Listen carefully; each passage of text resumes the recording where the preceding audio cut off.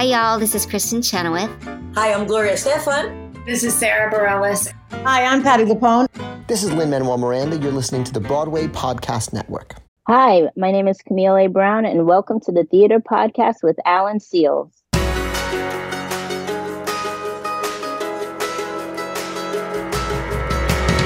Well, hi there. Welcome back to the Theater Podcast. I'm your host, Alan Seals, and these are intimate personal conversations with the industry's biggest names.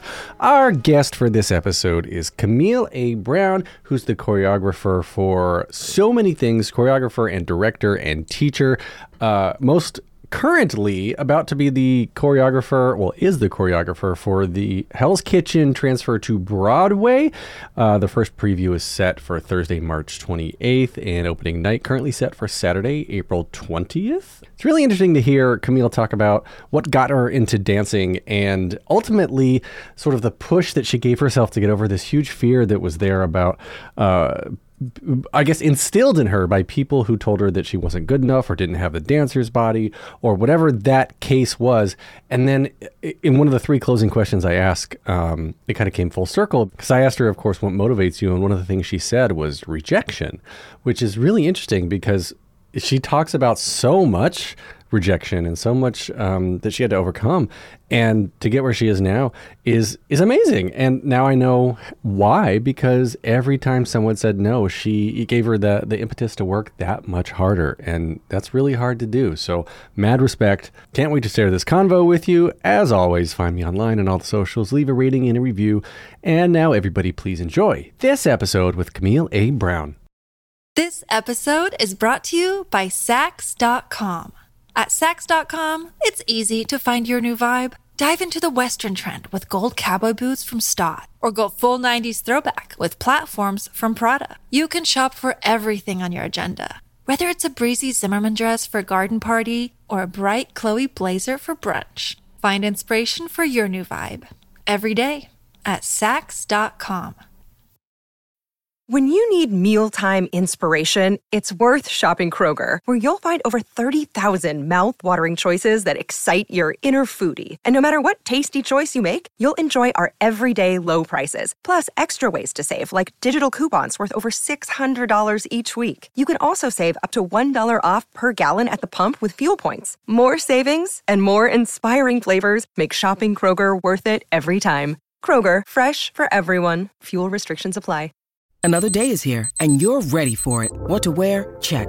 Breakfast, lunch, and dinner? Check. Planning for what's next and how to save for it? That's where Bank of America can help. For your financial to-dos, Bank of America has experts ready to help get you closer to your goals. Get started at one of our local financial centers or 24/7 in our mobile banking app. Find a location near you at bankofamerica.com/talktous. What would you like the power to do? Mobile banking requires downloading the app and is only available for select devices. Message and data rates may apply. Bank of America N.A., member FDIC. Here you go. 1, 2, 3.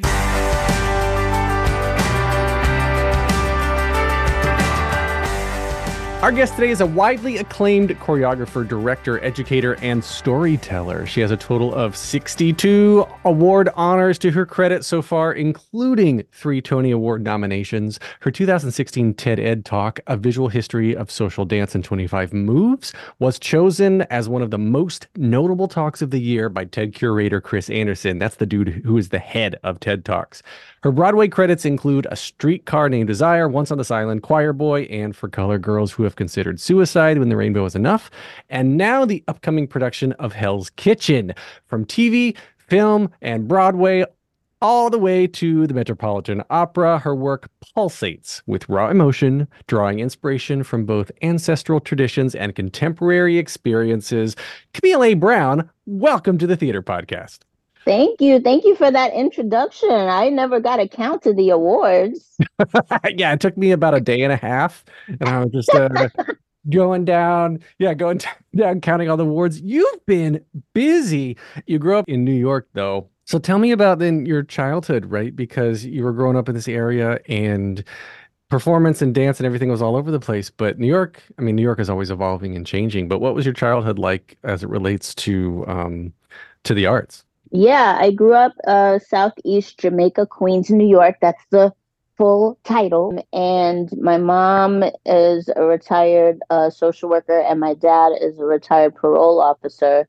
And my mom loved both of my parents loved to dance. And my dad on the side actually taught salsa dance classes, and he coached basketball.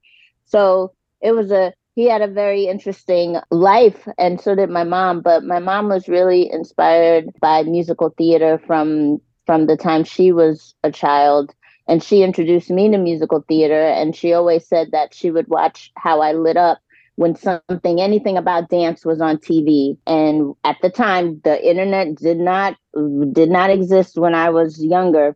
We would go to the library and take out videos of like Seven Brides for Seven Brothers, The Wiz, a chorus line, a host of videos, and I would just watch them over and over again, and I would learn the choreography. And I would also choreograph to the cartoons that I would watch. So like DuckTales. Really? Yeah, I mean, it was so embarrassing. Yeah. That's not embarrassing. That's adorable. As a parent of a 7-year-old and a 9-year-old, I have 2 boys, and my 9-year-old now has started making up his own desktop drumming routine. Yeah. And I don't know where that came from, but I think it's absolutely adorable when he's not like making noises and shaking the house, hitting on everything he can. It's really cool to see this choreography that he and his friend have been doing. And then he comes home every day. He's like, "Dad, look, we made a new bar. We added a new measure." Yeah, that's amazing. You may be a musician or a choreographer. Something sounds like it's budding there. Maybe. I think he just likes the rhythm. But I mean, so like you lit up. Your mom said you lit up when you were just watching this dance. I mean, do you remember when you were a child? I mean, even now, maybe it even translates now, but what was it about dance? Was it just movement in general, or the music, or kind of the combination of the both, the storytelling do you remember what drew you to it? What made you light up when you were a kid? Yeah, it was a combination of both. Also, I have a small voice, and I had a small voice when I was younger. It was even higher than it is now. And I used to get teased a lot. So speaking in public and class participation wasn't really something that I liked doing. And I just found that moving my body was a safe space, and it was a way for me to really communicate how I was feeling when I didn't necessarily feel comfortable doing that using my voice. Huh. That's interesting. You use your whole body because you were self-conscious about your voice. Did you get teased about it when you were little? Oh my goodness, I did. They used to call me Camille Mouse. Oh. Yeah, and it wasn't mean. I think it was out of affection in some cases. Some cases it was mean, but I just got very self-conscious about it. And even now, even when you mentioned the TED Talk, when I was asked to do the TED Talk, I was very hesitant about wanting to do it because I knew it was the biggest platform that I had at the time, and everybody would hear my voice, and I was so nervous about that. So it's something that has been with me for a while, and it started when I was teased, but it really brought me to movement and dance and choreography and what that means to have a voice in another way. To have a voice in another way. That's really beautiful, actually. You found your voice in a way that made you very, very comfortable. And so you were choreographing cartoons and shows. Yes. Watching as a kid. I can imagine very serious about it. What cartoons were you doing? Like He-Man, My Little Pony, Captain Planet? I was DuckTales. I was Gummy Bears. Yes. I was She-Ra. Yes. All things I watched. Oh, Gummy Bears. I still love that theme song. I have a collection of theme songs. It's actually a guilty pleasure of mine, is collecting. Yeah. I went through a phase about 10 years ago where I was just trying to collect every 80s cartoon theme song I could find that, brought me nostalgia. Yeah, Tailspin, Darkwing Duck. Yes. Yeah. What was that? What we came home from school at like 3:00 and there was like 2 hours of solid cartoons. It was DuckTales, Gummy Bears, Tailspin, and Darkwing Duck. Tailspin. Yeah. Yep, totally. So that was my era. Yeah, you and I enjoyed that at the same time. I love that stuff. Okay, so you're choreographing cartoons, which is amazing. Probably not a lot of the same type of influences over those cartoons that of what you are using now, speaking about the cultural narrative of African American identity and similar. So, at what point, like as you're growing up, I guess twofold question. At what point are you saying to yourself, "Hey, this is what I really want to do with my life. This is my calling." And then once you figured that out, where did you find your style? Where did you find what really spoke to you in terms of what stories you wanted to tell? Yeah, I mean, I went to Bernice Johnson Cultural Arts Center, which was a school in Jamaica, Queens, New York, and it's no longer in existence, but the legacy of that school really travels to this day. I mean, there are reunions and everyone comes together and it's beautiful. And one of my teachers, Carolyn DeVore, who is a teacher at Bernice Johnson, opened up her own school in 1991, and I was 11 at the time and went to her school. And I was always surrounded by ballet, tap, hip hop, jazz, African, modern dance. Like I always had that world. And then if you apply my mom's influence and musical theater and how, she knew, I mean, my mom is an archivist in terms of what she knows about musical theater and all of the greats. And I just had a combination. I just held that with me forever. And I always knew I wanted to be a dancer. My mom put me in gymnastics and I played the clarinet for a while, and I went and I did swimming too, but dance was really the thing that I loved. And I think it was something about definitely having that safe space. But when everything came together at the end of the year and we put on our costumes and our makeup and the lights and just the story, I was just in heaven. And it wasn't until I think when I went to LaGuardia High School and I went to the Ailey School, which was at the time a couple of blocks away from LaGuardia High School, that I saw the Ailey dancers.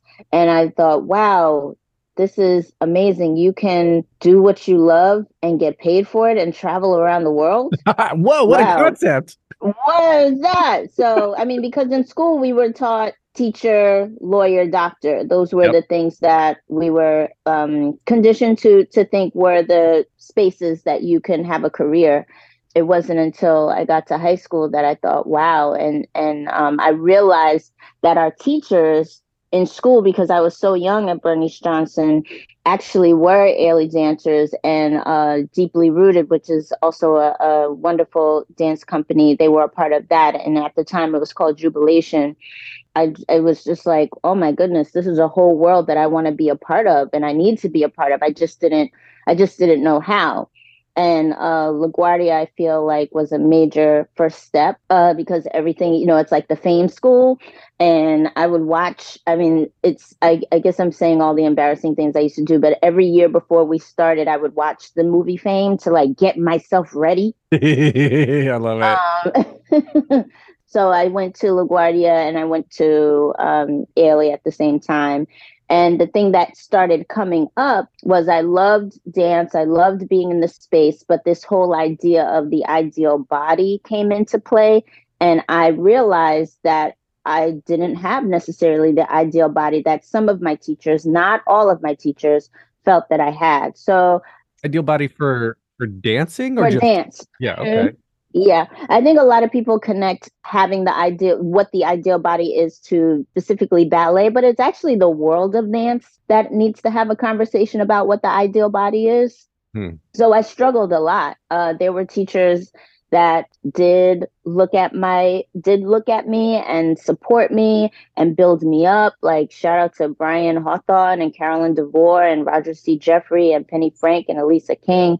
I mean, I can go on. And then there were teachers that didn't look at me and just told me flat out, you just don't have the body for dance. Sorry, go ahead. What is the body for dance? Yeah. Well, my answer 20, 30 years ago is very different from my answer now. My answer now is the ideal body is whatever you determine your ideal body is for you. But at the time, I guess it was within whatever the European aesthetic was. And I just didn't fit into that. Was that like the European standard? Was that a height and weight and like a pure measurement sort of judgment? Or was it literally just how you look? Like judging, just like plain old if you are a dark-skinned person or a light-skinned person or a big or a small person, like what aesthetic is European style? I actually don't know. It's both. And it's one of those things that it's kind of, when I go into spaces and I feel like I'm treated differently, I don't know if it's because I'm a woman, it's because I'm Black, if it's because I'm a Black woman. You never know. So when these spaces, they don't necessarily tell you what they're coming from, what their personal specific is coming from. Am I too dark? Am I too big for, your standard of dance? They don't necessarily really tell you that. They just kind of reject you and say you're just not what that is. And like I said, I just want to reiterate that I did have those teachers that were completely on the opposite side of that were like, you make dance it's what you make it. Don't let other people tell you who you are or who you're not even. And that really was tremendous in me continuing, because you have to realize, like, when I'm being told this stuff, I'm also a teenager. I'm still growing and developing. And that's the hard part about it, is that kids are being told this in the middle of their developmental stages. They're being told you're not good enough.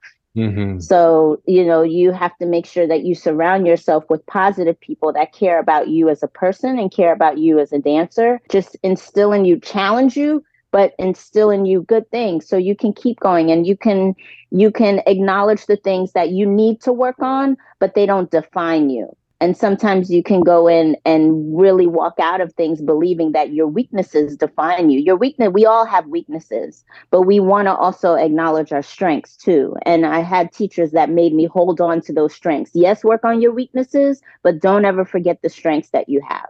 I love that. And I think that's a wonderful segue to talk about the teaching side of what you do, the education side, because you're hired like crazy to do TV and film and Broadway. And we'll talk about Hell's Kitchen here soon. And I want to go back to Choir Boy, because that was a show. I loved Choir Boy. Yeah. But you teach too. You have the Camille A. Brown and Dancers. Is it academy? Is it a school or a dance troupe? The CABD. What is that? Yeah, it's my company. So Camille A. Brown and Dancers. I had my first show in 2006 at Joyce Soho, which is no longer in existence, but the larger theater, the Joyce Theater, is still very much alive. And I put on my first show. I put on my second show in 2009. And then from there, we got a review in 2006 that I didn't necessarily want to have a company. I was a dancer with Ronald K. Brown Evidence for 5 seasons, and I loved the work. I loved the people I was dancing with. It was really a tremendous experience for me. And one of the things that I saw that Ron went through was just that he wasn't just one thing. He was dancing. He was the choreographer. We would arrive someplace. We would go to the hotel to check in. He would have to go to a meeting or an interview. There was always things that he was doing. And I was like, wow, that's a lot of stamina. He's putting in a lot of work.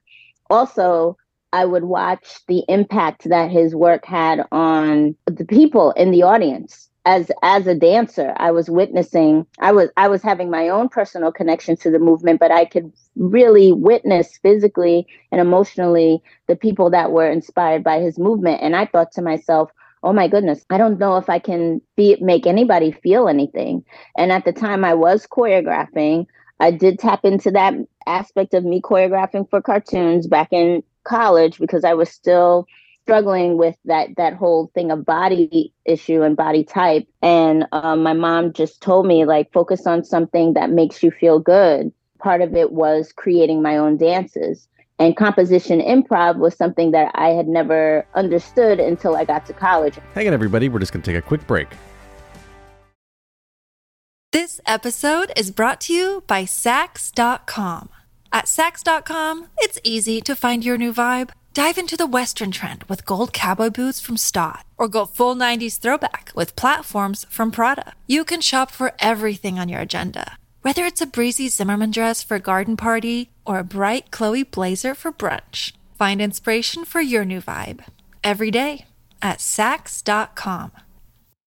Hey guys, it is Ryan. I'm not sure if you know this about me, but I'm a bit of a fun fanatic when I can. I like to work, but I like fun too. It's a thing. And now the truth is out there. I can tell you about my favorite place to have fun. Chumba Casino. They have hundreds of social casino style games to choose from with new games released each week. You can play for free anytime, anywhere. And each day brings a new chance to collect daily bonuses. So join me in the fun. Sign up now at ChumbaCasino.com. No purchase necessary. VGW. Void were prohibited by law. See terms and conditions. 18+.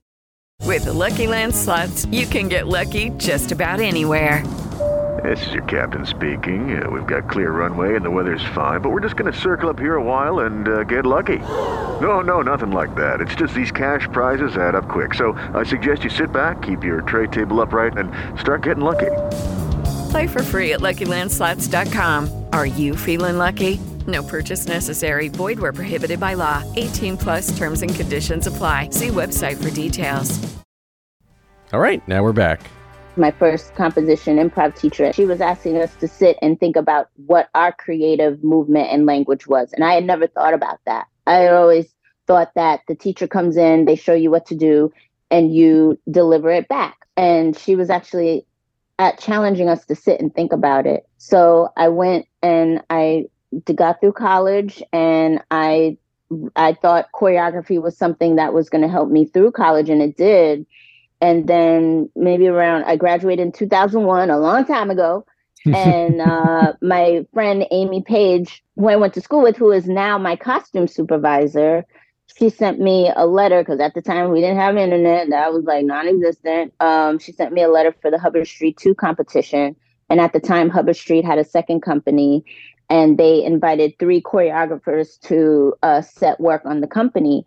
And I put my senior solo together. I put my senior group work that I choreographed, and I got it. And I thought, wow, this is an amazing opportunity. But I thought, well, I think I need to take an alias, because all of the people that I've seen that have really been encouraged have been male choreographers. And I didn't necessarily see that happening for female choreographers. A lot of the people that I was taught to, those are the people that you want to aspire to, get in their companies, work with them. They were all men. The women were definitely present, but there was not like that extra light on them.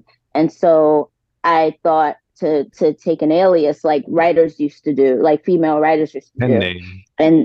And what'd you say? Like a pen name. Yeah. And then I thought, okay, well, that's writing. This is dance. They're going to know who you are. And I said, okay, well, I just need to know right out the gate that I will have to work 100 times harder.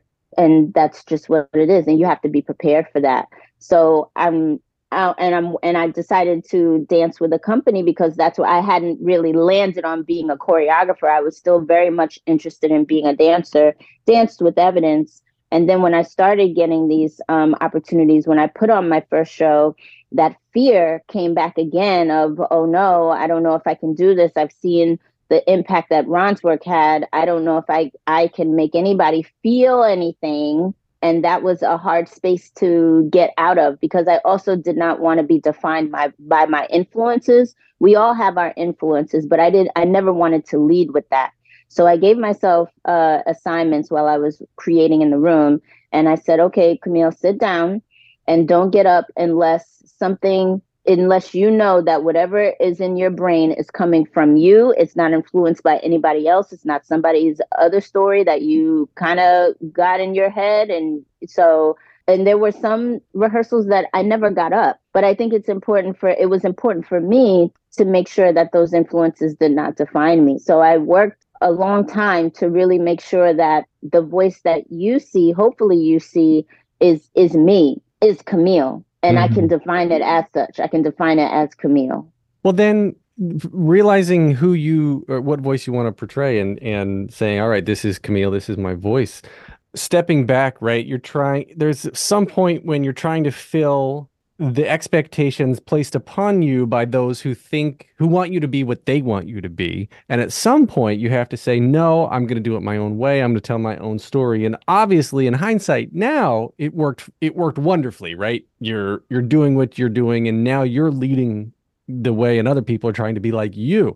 And at what point though, did you step back and you were just like, I can't do that anymore. I need to do me. I need to do this. Like, I need to find Camille. I mean, I've always tried to find myself and never wanted to be like other people in the sense of recreating what has already been done.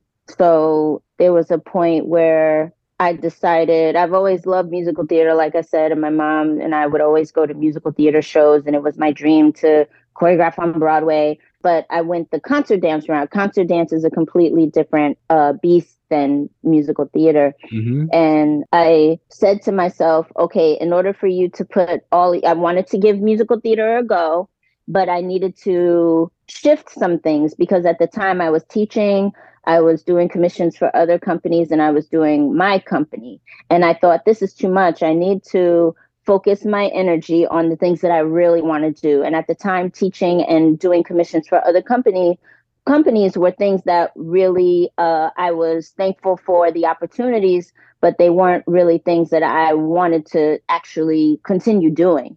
So I decided from here on out, I'm going to focus on my company and focus on musical theater. And that was around 2011. My friends and my family have always been very supportive of me doing musical theater and working on my company. But there were people that when I told them I wanted to do musical theater, it was basically like, good luck with that. You know, I don't know if they saw it. I think sometimes when you don't see reflections of people, it's hard for you to actually believe that it's possible. And the thing about it, again, when you see majority male choreographers in the field and successful, and you are a Black female choreographer, people may not believe that. People may just think you have a dream and that's as far as it's going to go. And I did my own research, and I decided to reach out to Diane McIntyre and Marlise Uri, both who are Black female director choreographers in their own right and have their own companies and also work in musical theater. And I reached out to both of them, and I was just like, tell me what you know, like just help me. I just really want to do this. And you have to shut out the noise, and you have to really, my mom always taught me that you just give it a try, you know, let, if the door shuts, but at least you gave it a go.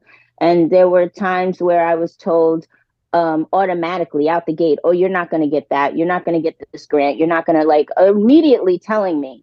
And I actually got those things. Some things I did, and some things I had to apply more than once. But there were things that automatically, because people didn't see it or people didn't know that to be a thing, that they would automatically just tell me, oh, that just doesn't work. Or I was told, you know, going into musical theater was going to take away from my concert dance. It was actually going to work in the opposite direction, and my work was actually going to get weaker.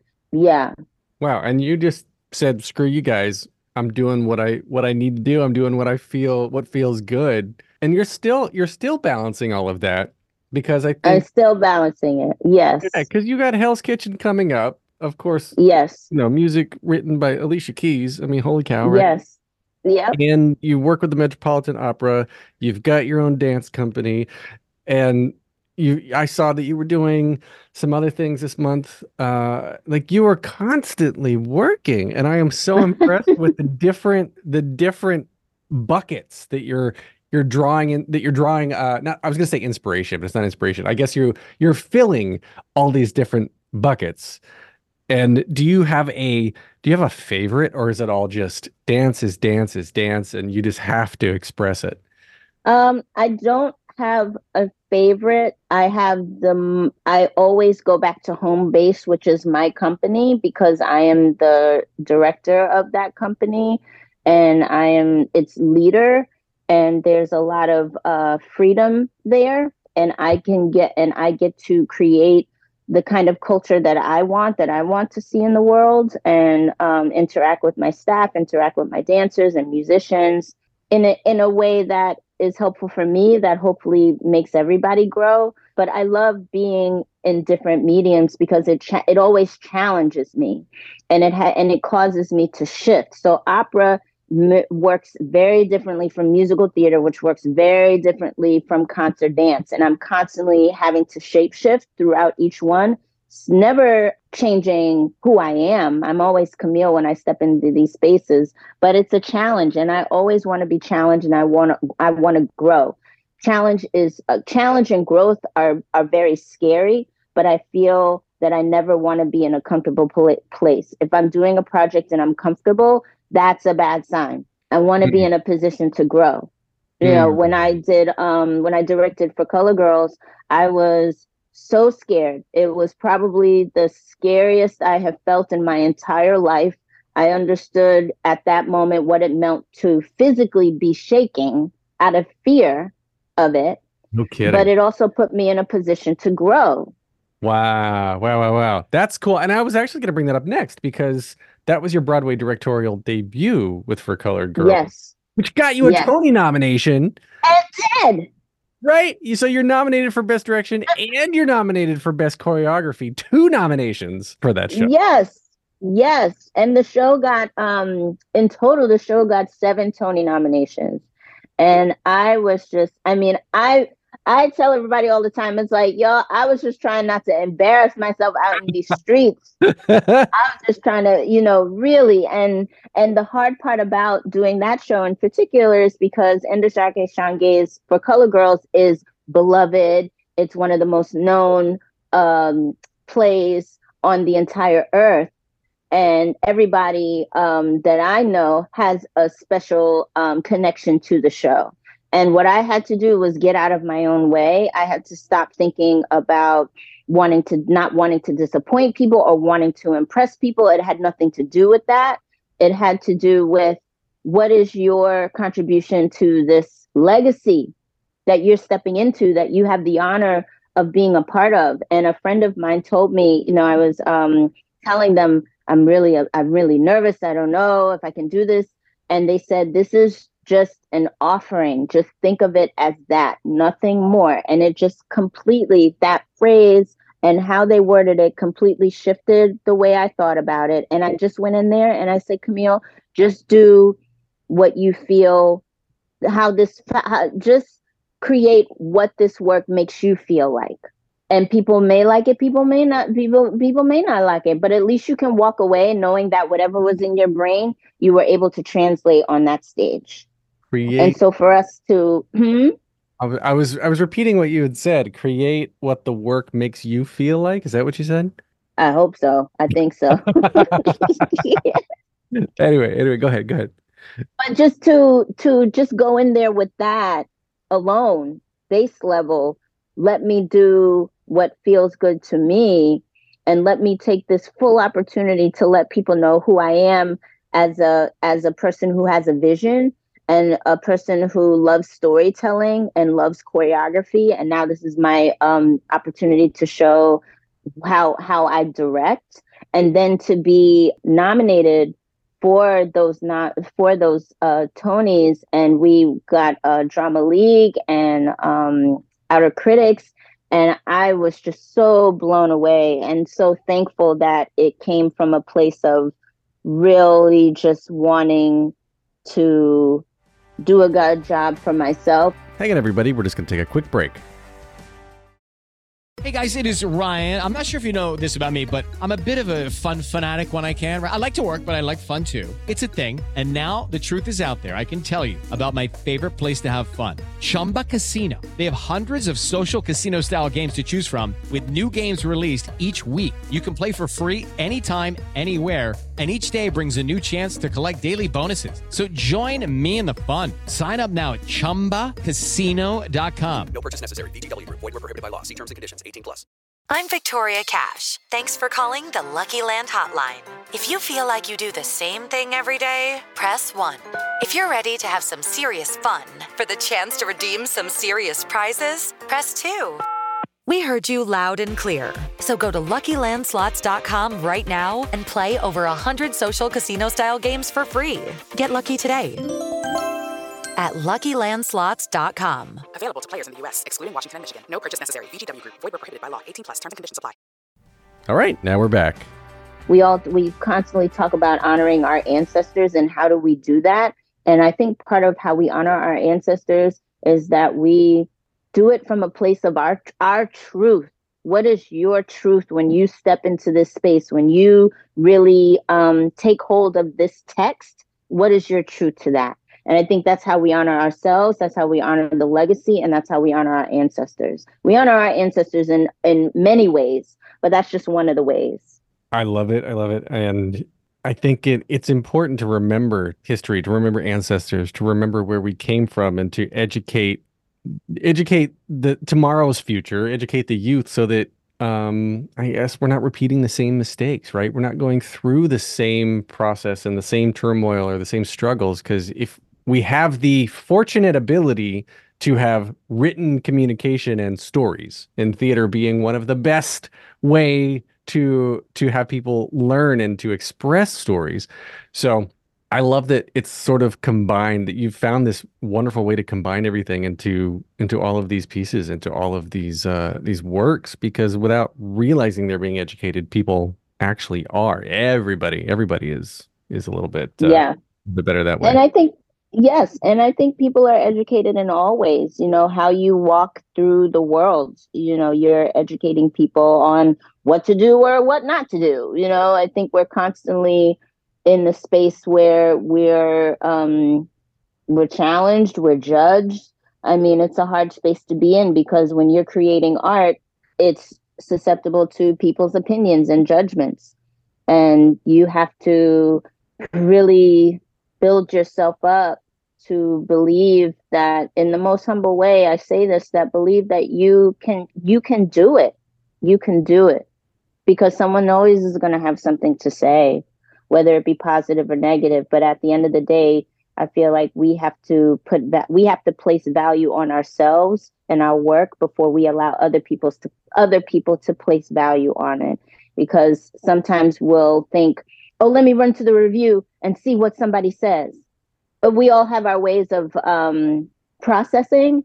But I try to be in a space where I feel good about the work first before I entertain what other people's opinions are.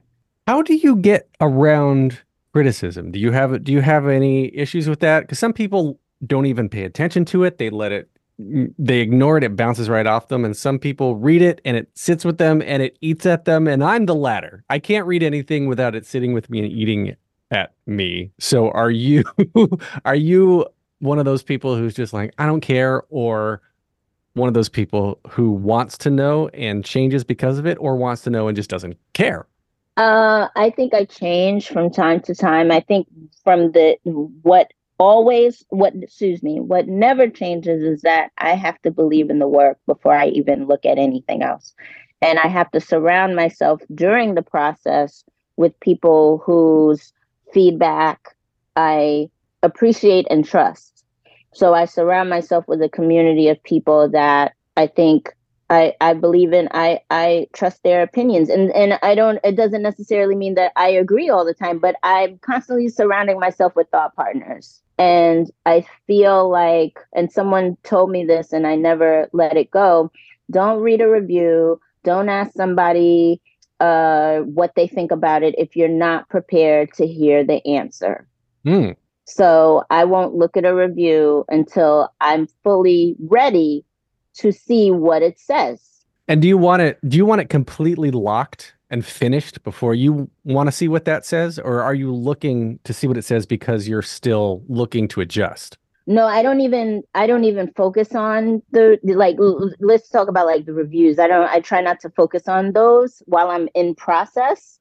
When I'm in process, I'm just trying to make the best work that I can that speaks to the people that I'm working with, that speaks to me. And throughout that process, I'm asking people that I trust what they think about it, what they see. You know, I'm really interested when I'm working with actors or singers or musicians, how they're experiencing the work. That helps me with the process. I feel like conversation helps me with the process, because if we all are on board with this, that makes you feel even better about the work. It feels unsafe to go into a space and to be in the situation of criticism when you yourself as a community on the stage don't feel confident about what you're presenting. So I think it's important before you get it out to anybody who has an opinion or anything, for us to feel good inside of the space about what we are doing. And once we get it out in the space and start putting it in front of people, then it's up to all of us to take the criticism, the feedback, the critical feedback, and take the what people love too. And I'm interested by all of it, but I'm very specific about who I ask. I try not to ask everybody, but then you're opening up the floodgates. I ask people who really are not going in and saying, well, I would do it like this. I don't ask people like that. I ask people that know me, know my process, know what I'm interested in gaining and creating and what kind of story I'm creating. And I ask them. Yeah, it's a dangerous slope, a slippery slope to ask everybody, because everybody's got an opinion and everybody's got an opinion. And yeah. Everybody thinks they can do it better until they're actually held to the, what is it? Put their feet to the flames, whatever that phrase is, right? All of a sudden they realize they can't do it better. That's interesting. So real quick, I just want to plug Hell's Kitchen, the musical. So that's set to open very, very soon.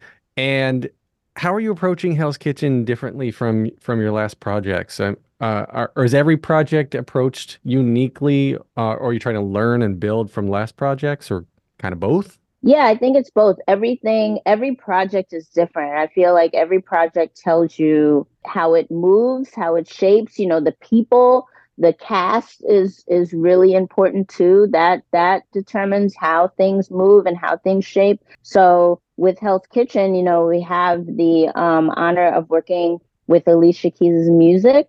And I'm originally from New York City, as she is. So I immediately had a connection with her work, and I've always been a fan. So to be inside of the work in this way, most times I'm listening to it on the radio, and now I get to step in the space and create movement to the music that I've heard for decades and that everybody knows. But also she wrote 4 new songs for the show. So it's also exciting to live inside of those works too, and to pull out what my voice is inside of her voice. It's really been great. And each project I think is different for that reason. The people are different. The people in the room, the creatives are different. It just allows for you to not be the same as you are, but be a living organism too. Do you choreograph based on the person? As you're creating something right now, like the person, and if in the case of musicals, literally the singers, they're singing. People sing differently. So like Brandon Victor Dixon and Shoshana Bean, they're both in it and very well known and very talented. I mean, the whole cast is amazing. Yeah. And so when you're coming up with the choreography and trying to tell this story through movement, are you also shaping it based on who the singers are, who the performers are? Yeah, I mean, I tell people all the time, and I try to reiterate this when I'm in every room, is that my work, I don't think it comes alive without people's creative identity. So who you are as a person. So I love choice making in a room. I love choices. And if I give you one step, I'm interested in seeing 5 different choices. And then through our process, we land on what choice works best for that moment and that beat. But it's really important that I am really aware of who's in the room, because that determines how the space moves and how the space goes. So we have 8 dancers in the room, and they were really inspirational in creating the kind of movement, the way they move. Yes, there are specific social dances that are connected to the time period of the 90s, where the time period that Hell's Kitchen takes place. But it's the way we're moving through these social dances. It's the way that I'm applying my creative movement onto their bodies that I think really creates differences between one work from the other. That's interesting. Yeah, choreographing is something I've never had a talent for. I'm in so much awe and respect for you, or everything you've created, and then to direct on top of it and do all the other, like you're teaching on top of it. Teaching is a skill in and of itself. I just think it's beautiful. Yeah. You're an amazing person, like full stop end to end. Amazing. So I want to wrap up with 3 questions I ask everyone to end the episodes. The first one, just very simply, is what motivates you? Ooh, life motivates me, and rejection motivates me, perseverance, and life's experiences. That's very cool. All right. What advice would you give to your younger self and younger people listening now, starting out down a similar path? It depends on the day, because I think we all are living in real time. But today, I would say just try your best to believe that all things are possible. It could feel like it's the complete opposite is happening, but try to see light always. Very fair. Okay. Last question. If you could only see one show for the rest of your life, but you can see it as many times as you want, what would you see? One show? That's right. Hardest question. Oh, no. Probably Noise Funk. Mm-hmm.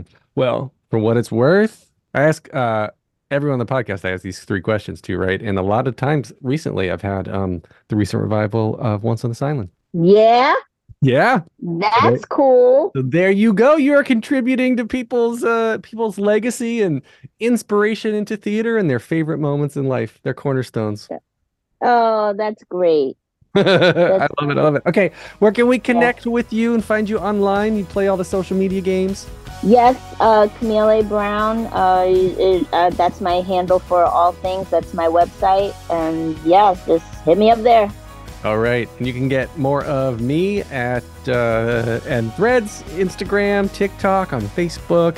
Leave a rating and a review wherever you're listening. Tell your friends. Thanks to Jukebox the Ghost for the intro and outro music. And Camille, thank you so much for this lovely conversation. It was so nice to meet you. Thank you. Likewise. Nice meeting you too. Take a deep breath, make the world a little colorful. Hey, it's Leslie Odom Jr. here on the Broadway Podcast Network to tell you about the Rise Theater Directory, a program of Maestro Music. Rise is a national online resource designed to connect and empower backstage and administrative and creative theater professionals from underrepresented backgrounds. If you work or aspire to work in the theater community, this can help you find your next project. And if you hire theater professionals, search the Rise Theater Directory to find your next team. Create your profile now and get more information by visiting risetheater.org. That's theater with an risetheatre.org, because only together we rise. Judy was boring. Hello. Then Judy discovered ChumbaCasino.com. It's my little escape. Now Judy's the life of the party. Oh, baby, mama's bringing home the bacon. Whoa, take it easy, Judy. The Chumba life is for everybody. So go to ChumbaCasino.com and play over 100 casino-style games. Join today and play for free for your chance to redeem some serious prizes. ChumbaCasino.com. No purchase necessary. Void where prohibited by law. 18+ terms and conditions apply. See website for details.